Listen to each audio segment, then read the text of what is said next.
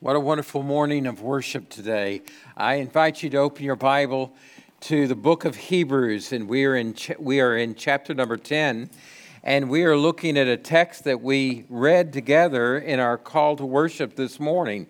And so today we're in Hebrews chapter number 10. A couple of words I want to share with you today as before we get into the word. First of all,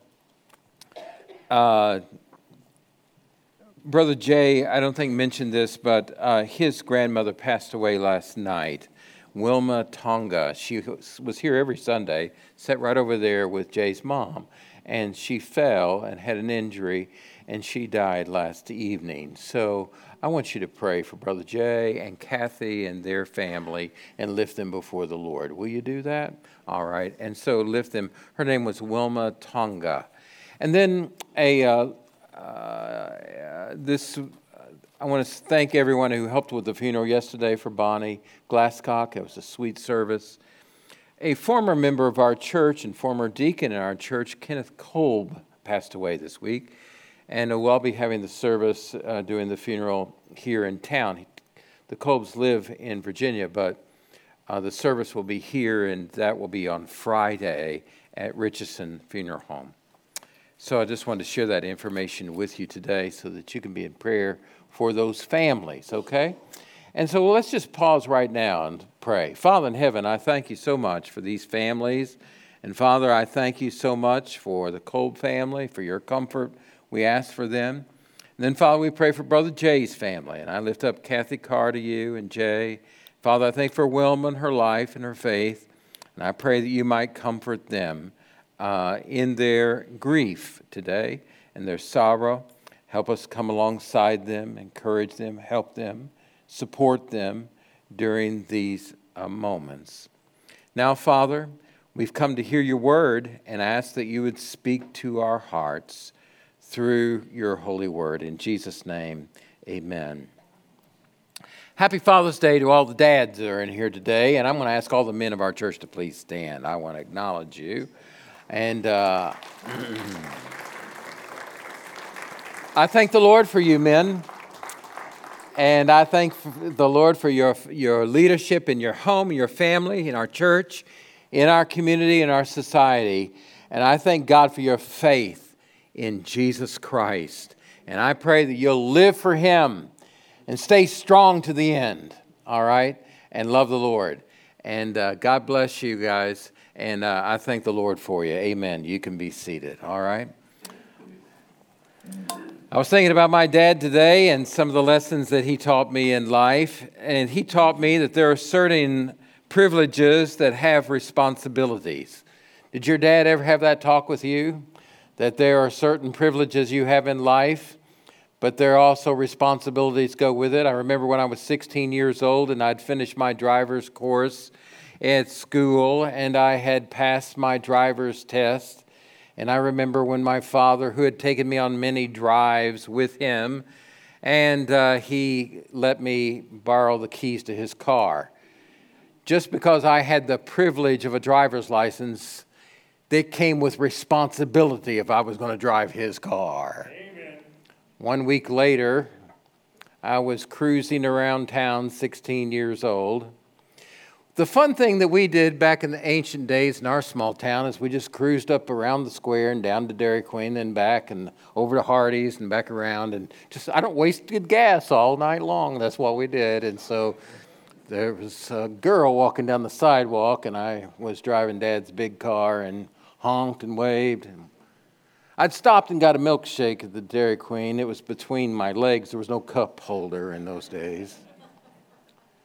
And when I looked up, there were nothing but brake lights. Bam! I hit the car. When I opened my eyes, through the milkshake that was coming through my face, I saw the hood of the car bent like this. This is before cell phone days, but anyway, I had to explain that whole scenario to my dad and suffer another lecture about privileges and responsibilities. You all know what I'm talking about, don't you? You know, the Bible gives us, it is God's inspired word. It speaks to us who God is, how God acts, what God wills, the way that God works, and who we are as a part of His creation, how we have acted and the consequences of it, and how He has loved us and how He has saved us. When we read the Word of God, it not only teaches us theology, a study about God, but it gives us an ethic, is the way that we are to live our lives in light of who God is. God's Word's not just information about who He is, but instruction about how we're to live. It's not just profession, it's practice. It's not just belief, but behavior. It's about living this Christian life. And as we look into the 10th chapter of Hebrews, notice the teaching here about what God has done and then how we are to live.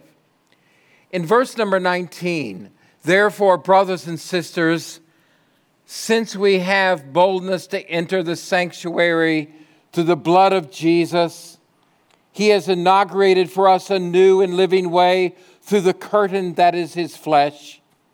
And since we have a great high priest over the house of God, let us draw near with a true heart and full assurance of faith, with our hearts sprinkled clean from an evil conscience and our bodies washed in pure water. Let us hold on to the confession of our hope without wavering, since He who promised is faithful. And let us consider one another in order to provoke love and good works, not neglecting to gather together, as some are in the habit of doing, but encouraging each other, and all the more as you see the day approaching. As we look into this text of Scripture, I want us to think about some of the glorious blessings that God has given us. We have been gloriously blessed. Since we have been gloriously blessed. In what ways have we been gloriously blessed? First of all, we have been saved by Jesus Christ. And where that is not a work that we accomplished, we didn't earn it, we didn't deserve it, we didn't make it happen. It was God's work in us. For by grace have you been saved through faith, and that not of yourselves. It's a gift from God. Amen. Now notice with me in chapter number 10, in verse number 10. It says, by this will we've been sanctified through the offering of the body of Jesus Christ once for all time. It says we've been sanctified. That's another word for being saved. We have been made holy, is what he's saying. Jesus came to do the will of the Father. Jesus came to seek and to save those who are lost. And Jesus came to make us holy. And so we've been sanctified, made holy through the offering of the body of Jesus Christ once for all. You see, Jesus Christ did the redeeming, sanctifying work for us. We could never make ourselves holy, but we needed the Holy One to make us holy. The Bible tells us in 1 Peter, the just one died for the unjust ones so that he might bring us to God. In 1 Peter chapter 2, verse 1 Peter chapter number 2, verse number 24. Listen to what the scripture says. He himself bore our sins in his body on the tree, so that having died to sins, we might live for righteousness. For by his wounds you were healed. And in chapter number 3, verse 18, Christ suffered for our sins once for all, the righteous for the unrighteous, that he might bring you to God. He was put into death in the flesh, but made alive in the spirit. You see, once you were not a people, but now you've become the people of God. In 1 Peter chapter 2, verse number 9, You're a chosen race. That's who you are. A royal priesthood. That's who you are. A holy nation. That's who you are. A people for his own possession. I like the King James says, you're his peculiar people. Amen. And boy, you are peculiar. Amen. That means you're his own possession, so that you might proclaim the praises of him who called you out of darkness into his marvelous light. You once were not a people, but now you're God's people. You once had not received mercy, but now you've received mercy. This is an amazing thought. You are the children of God. And so he has called us to live this holy life. He's made us holy, separate, different, his people. And Christ is the one who's done this work, not you. Notice back with me to Hebrews chapter 10, verse number 11. Every priest stands day after day ministering and offering the same sacrifices, time after time, that can never take away sin.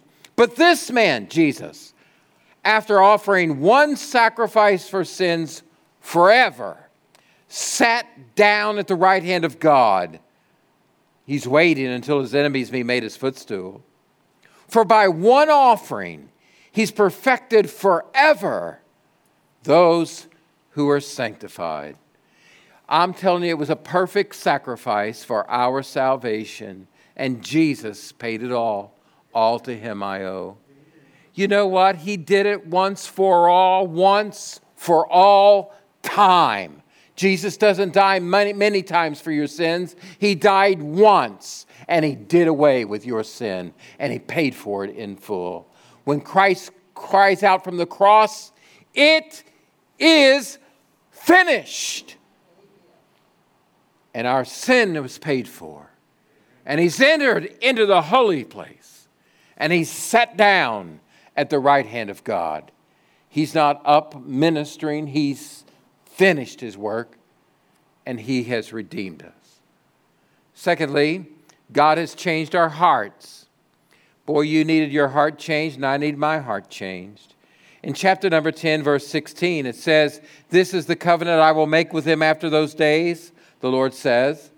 "I will put my laws on their hearts and write them on their minds." Wow. You see, now the law of God is no longer on tablets. This is a full fulfillment of the prophecy of Jeremiah. He says the law is not on tablets before us. The law is not a book over us. The law is written on our hearts and our mind. We have the mind of Christ.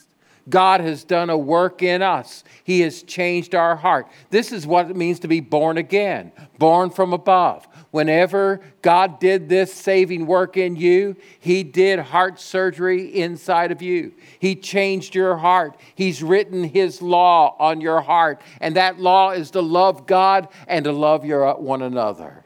And he's written that not only in your heart, but into your mind, that you want to love God and you want to love others and you want to obey God and to serve him. And God has written this on your heart. Yesterday, at Bonnie's memorial service, Joe gave a testimony about his mother. I talked with Joe just before this service, and I said, "Joe, you know, there were so many people prayed for you." And he said, "Brother Tim, it's just 2 years ago, almost 2 years ago to the date, I had a transplant and a new heart put in my chest.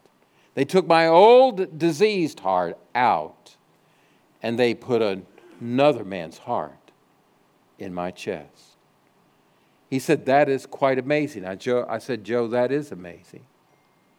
It reminds me of a picture I saw years ago in the Houston Chronicle.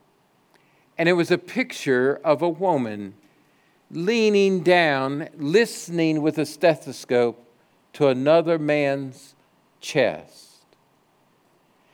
And the article was, it says, that the caption on the picture was listening to my son's heart. This man had received the heart of the woman's son. And she was in the hospital of the heart recipient. And she was listening to her son's heart beating in another man's chest. Wow. I think that's what the Holy Spirit of God wants to hear in us. When He listens to our heart, that He might hear the heart of His Son beating in our chest. Amen. Change my heart, O God. Make it ever true. Change my heart, O God. May I live like you. Amen. Amen. This is what God's done for us. That's a work of God. Thirdly, we have confident access to God. Notice in verse number 19, therefore, brothers and sisters, we have boldness to enter the sanctuary through the blood of Jesus. We have boldness to enter the sanctuary. Now, let's talk about that for just a moment. Just imagine with me that there's a Moabite man and he's standing in ancient days, overlooking from his heights on a mountain down to the valley below where the Israelites are encamped. And he looks at all of the tents of the multitude of the Israelites. He sees there the outstanding tabernacle, a tent of meeting where the children of Israel gathered to worship. This Moabite he's interested in Yahweh and the worship of Yahweh, and he's interested in the Israelites and their worship. So he descends and walks amongst the tents until he comes to that sacred enclosure surrounding the tabernacle itself. There is a high wall of dazzling linen described in the Old Testament. As he walks around it, he sees an opening to the enter of the tent of the meeting, and there a gatekeeper stands. And he says, may I go in there and look about? And he says, who are you? He said, well, I'm a man from Moab. And he says, well, I'm sorry, you cannot go in there. It's not for you. And the law of Moses has barred Moabites from any part to the 10th generation in the worship of Israel. The Moabite is sad. He looks at the man and he says, well, what would I have to do to go in that tent of meeting?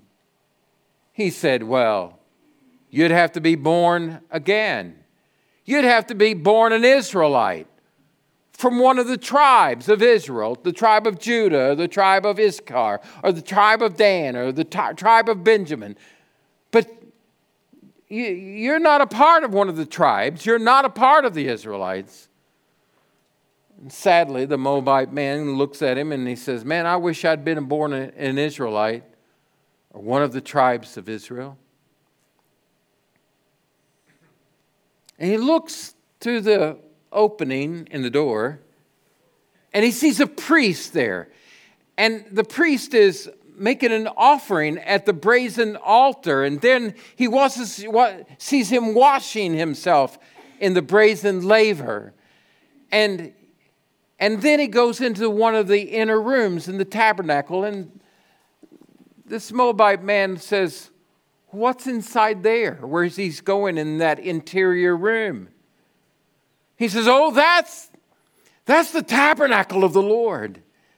And inside there is a room, and it contains a lampstand and a table and an altar of gold. And the priest will trim the lamp, and he'll eat the showbread, and he'll burn the incense of prayers to the living God. He said, man, I wish I was an Israelite.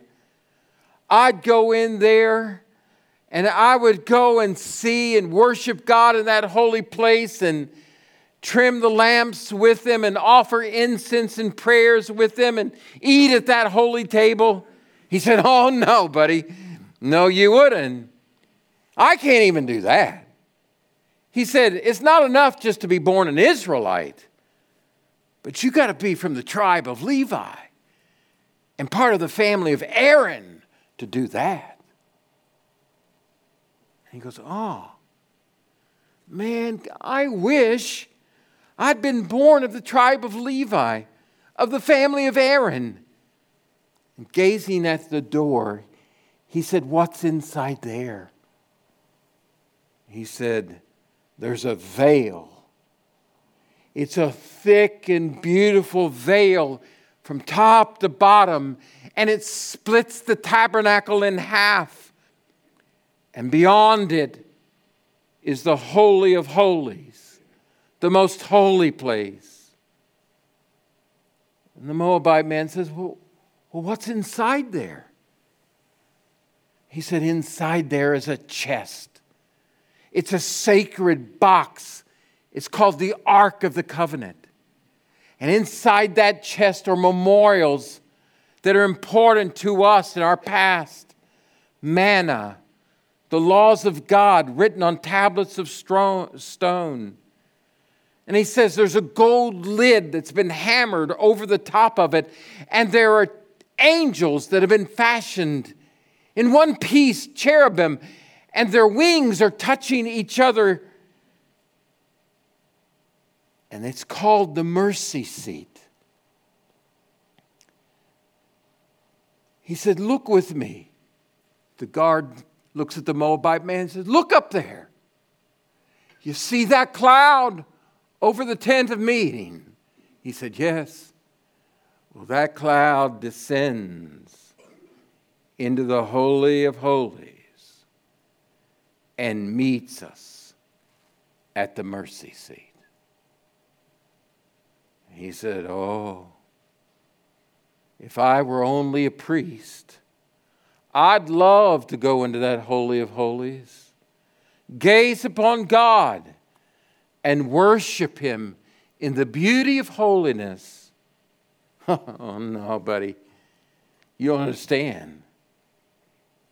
You couldn't do that even if you were just a priest. You see, you've got to be a high priest to go beyond the veil. Not just any priest.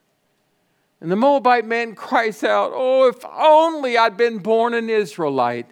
If only I'd been born of the tribe of Levi. If only I'd been born in the family of Aaron. If only I'd been born a high priest, then I would love to go into the Holy of Holies and gaze upon God and worship Him. I'd go in there every day. I'd go in there 3 times a day. I'd just go in there all the time and gaze on the beauty of God. He said, you don't understand anything, do you? The high priest only goes in there once a year. And he has to make thorough preparation about his own sin and the sins of God's people before he enters that holy place with fear and trembling to gaze on the glory of God. Wow. And the most amazing thing is chapter number 10, verse 19.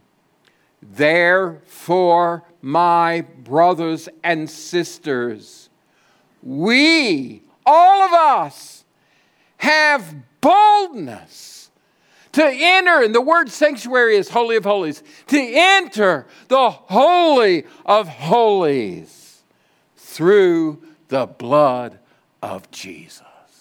Woo! That's an amazing thing. What a great salvation God has given us. We have access into the very throne room of God. But how is that access secured? It is secured through Jesus Christ alone.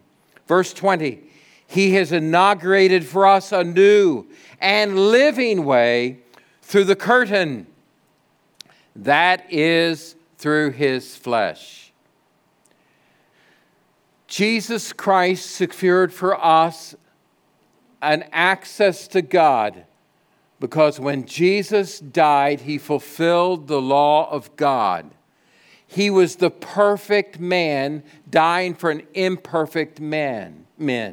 He was the perfect sacrifice. It was not the blood of bulls and goats, because they could never take away sin, but it was the Lamb of God, the sinless Son of God. He died in our place, the perfect one, and his blood is a pure blood, and he died for us on Calvary's cross, and atonement has been made for our sins. And the veil, when Jesus died, he cried, "It is finished." Then the veil in the temple was rent, meaning it was torn asunder, so the opening and access would be to the Holy of Holies. The flesh, the veil of his flesh, means that Christ's own body was rent, so as God punished him and our judgment fell on him. God's judgment fell on him that we deserved. Christ's rent body opens the access so I can have entrance into the holy place of God. Wow. You have been blessed. Tell your neighbor, we've been blessed. Not only that, we've got a high priest. But the high priest is Jesus Christ. And he ever lives to make intercession for us. He made atonement by his blood. He bears our names on his heart and his shoulders and his mouth. And he prays for us in the very presence of the Father. What an amazing thought. Christ is praying for you today. Tell your neighbor, Jesus is praying for you today. My, what an amazing thought. So if these things are true, then how should I live my life? I'm glad you asked. That's the second part of this sermon. Notice in verse number 22, notice these phrases begin with "let us." All of us, we, together. Let us draw near to God with sincerity of heart, verse 22. Let us draw near with a true heart and full assurance of faith, with our hearts sprinkled clean from an evil conscience and our bodies washed with pure water. How do you draw near to God? Draw near to God, the Bible says in James 4, and he will draw near to you. So how do you do this? First of all, repent of your sin. You're not going to draw near to God with unconfessed sin in your life. The Bible tells us that if our heart does not condemn us, we have confidence before God. The reason we don't boldly and with confidence draw near to God is because we're not honest about the sin in our life. And when you're living sinfully, when you're living willfully, when you're living selfishly, when you're living in disobediently to God, then you don't approach God with confidence. Because the first item that needs to be dealt with is the sin in our life. And so that's why we want to draw near with sincerity, with a true heart. And that means we confess our sins. Now, folks, if we confess our sins, he is faithful and just to forgive us our sins and cleanse us from all unrighteousness. But we need to be honest with our sins. The word confess is the word homologio. It means, homo means same, right? Logio means to say. And so confession means to say the same thing. To say the same thing that God says. about our sin and say, God, this behavior, this attitude, this thing that I've done, you say it's sin, and I agree with you. It is sin. And I want to confess it and repent of it. Secondly, we draw near to God when we depend upon Him. And that's what it means to abide in Christ, to depend upon Him, to listen to Him, spend time with Him, to obey Him, to learn of Him. This week I went to the Southern Baptist Convention, and there were many highlights of the week. And despite what the news media would report, or the negative bloggers would report, or what Twitter might say, there was many, many wonderful things. And one of the great highlights was 79 new missionaries were appointed for the mission field. Amen. Praise the Lord. And time again, when they said, how can you pray for us as we get ready to go to the mission field? They kept repeating this line, pray that we will abide in Christ. Draw near to God. Abide in Him. Now, what causes a distance when we don't spend time with the Lord, less time? When we're not honest in the relationship, dishonesty. When we're filled with envy or distrust or jealousy. These things erode closeness with God. But He says, draw near to God. Then, secondly, He says, let us, look with us in verse 23, let us hold on to the confession of our hope without wavering, since He who promised is faithful. It says, hold tight to your confession of hope.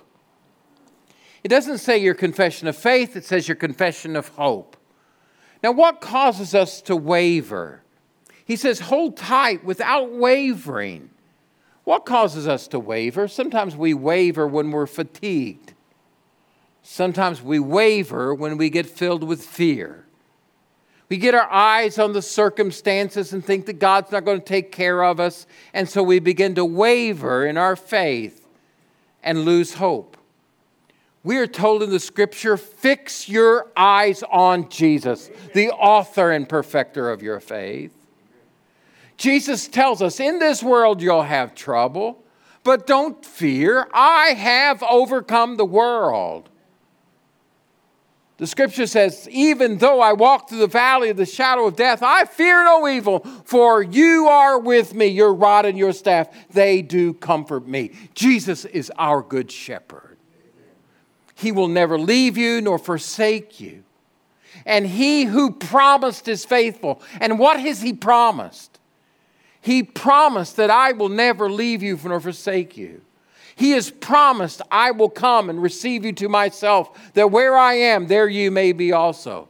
He has promised that He is coming again. He has promised, and He is not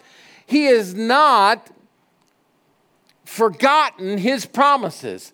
He is not reneging on His promises. God is a very present help. God has said, fear not, little flock, for the Father has chosen to give you the kingdom. He delights in you having the kingdom.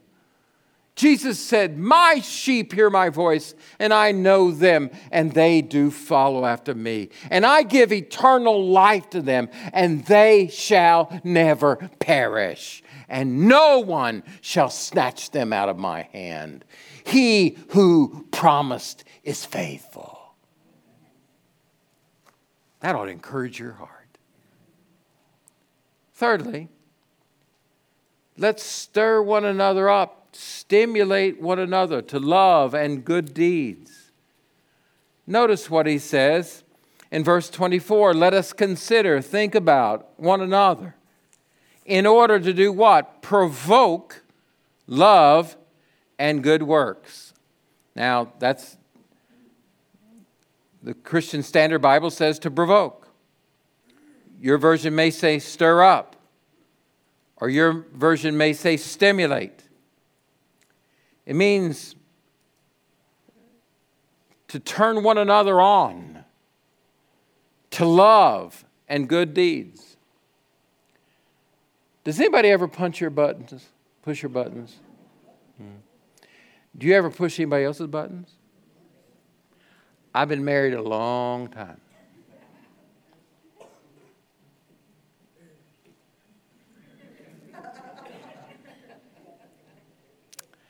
And I know where some of the buttons are. And she knows where some of my buttons are. And we can stimulate one another to anger and frustration, or we can stimulate one another to love and good deeds. We need to start pushing each other's buttons in this church. Not with gossip, not with negativity, not with criticism, but to love and good works.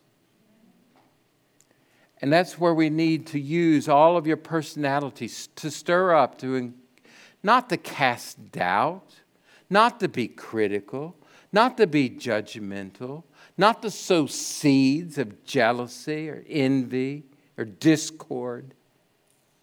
You'll give an account for every one of those words. Amen. But let your words be seasoned with grace and love and the salt to love and good deeds. Amen. Next, we need to faithfully meet together. Notice what it says, verse 25, not neglecting to gather together as the habit of some are doing, but encouraging each other. We need to be faithful in our attendance, in worship and Bible study.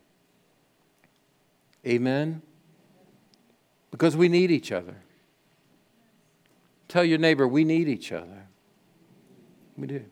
How faithful are you? How faithful are you in your worship attendance? In your Bible study attendance? In your community group attendance? How faithful really are you?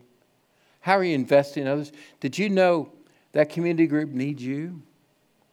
You need them, but they need you. And when you're not there, it hurts them. It hurts the body of Christ. But it hurts you. One old boy had been laying out of church years and years and years ago. He laid out of church, didn't go, and been lazy. Somebody did some little something and got him sideways. Preacher went to visit him one night. They greeted each other at the door, and he was sitting in front of the fireplace. Pastor sat down. They visited about a couple things. As the fire was burning, the pastor went over and, with tools at the fireplace, grabbed one of the logs and just kind of pulled it off to the side onto the hearth. And he sat back down. They talked for a little while. And pretty soon that log quit glowing, and then it quit smoldering. And then it got cold. Preacher said, we sure do miss you at the church. And the church misses you, but you're missing the church. The man confessed that his heart wasn't warm toward God like it had been. The preacher went over and took the same tool. He moved it onto the fire, and it became a glow. He looked at the man. The man looked at him, and he said, I understand. I'll see you Sunday.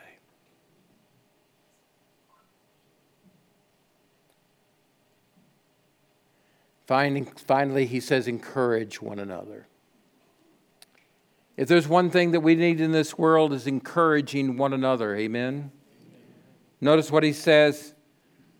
encouraging each other, and all the more as you see the day approaching. What day's approaching? The day of the Lord. So as the day of the Lord and the day of judgment is coming, and the day that this world is winding up and Christ is coming, and evil is abounding, yes it is, but let's encourage one another. Exhort one another. Build one another up in our holy faith. Celebrate with one another. Thank one another.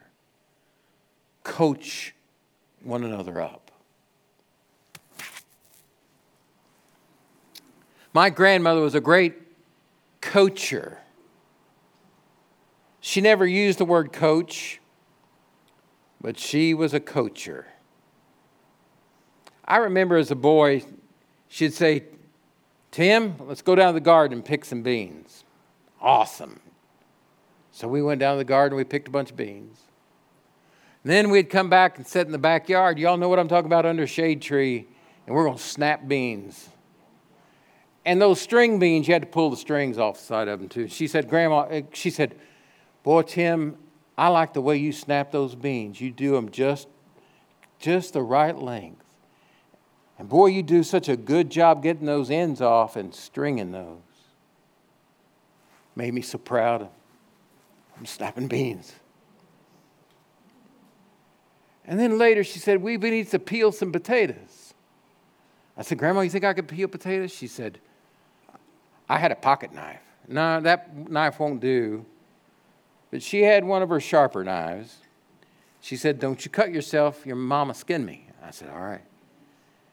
And so I'd start peeling potatoes. Well, I'm sure I was cutting way too much off. She said, "Oh, I like how thin you cut that skin off of there." And that just made me all the more want to make that just right. And then when we were eating supper, she looked over my grandpa and winked, and she said, "Aren't these the best green beans you've ever eaten? Tim helped me make these. Aren't these some of the best potatoes? Woo, they're good. Tim helped me peel these."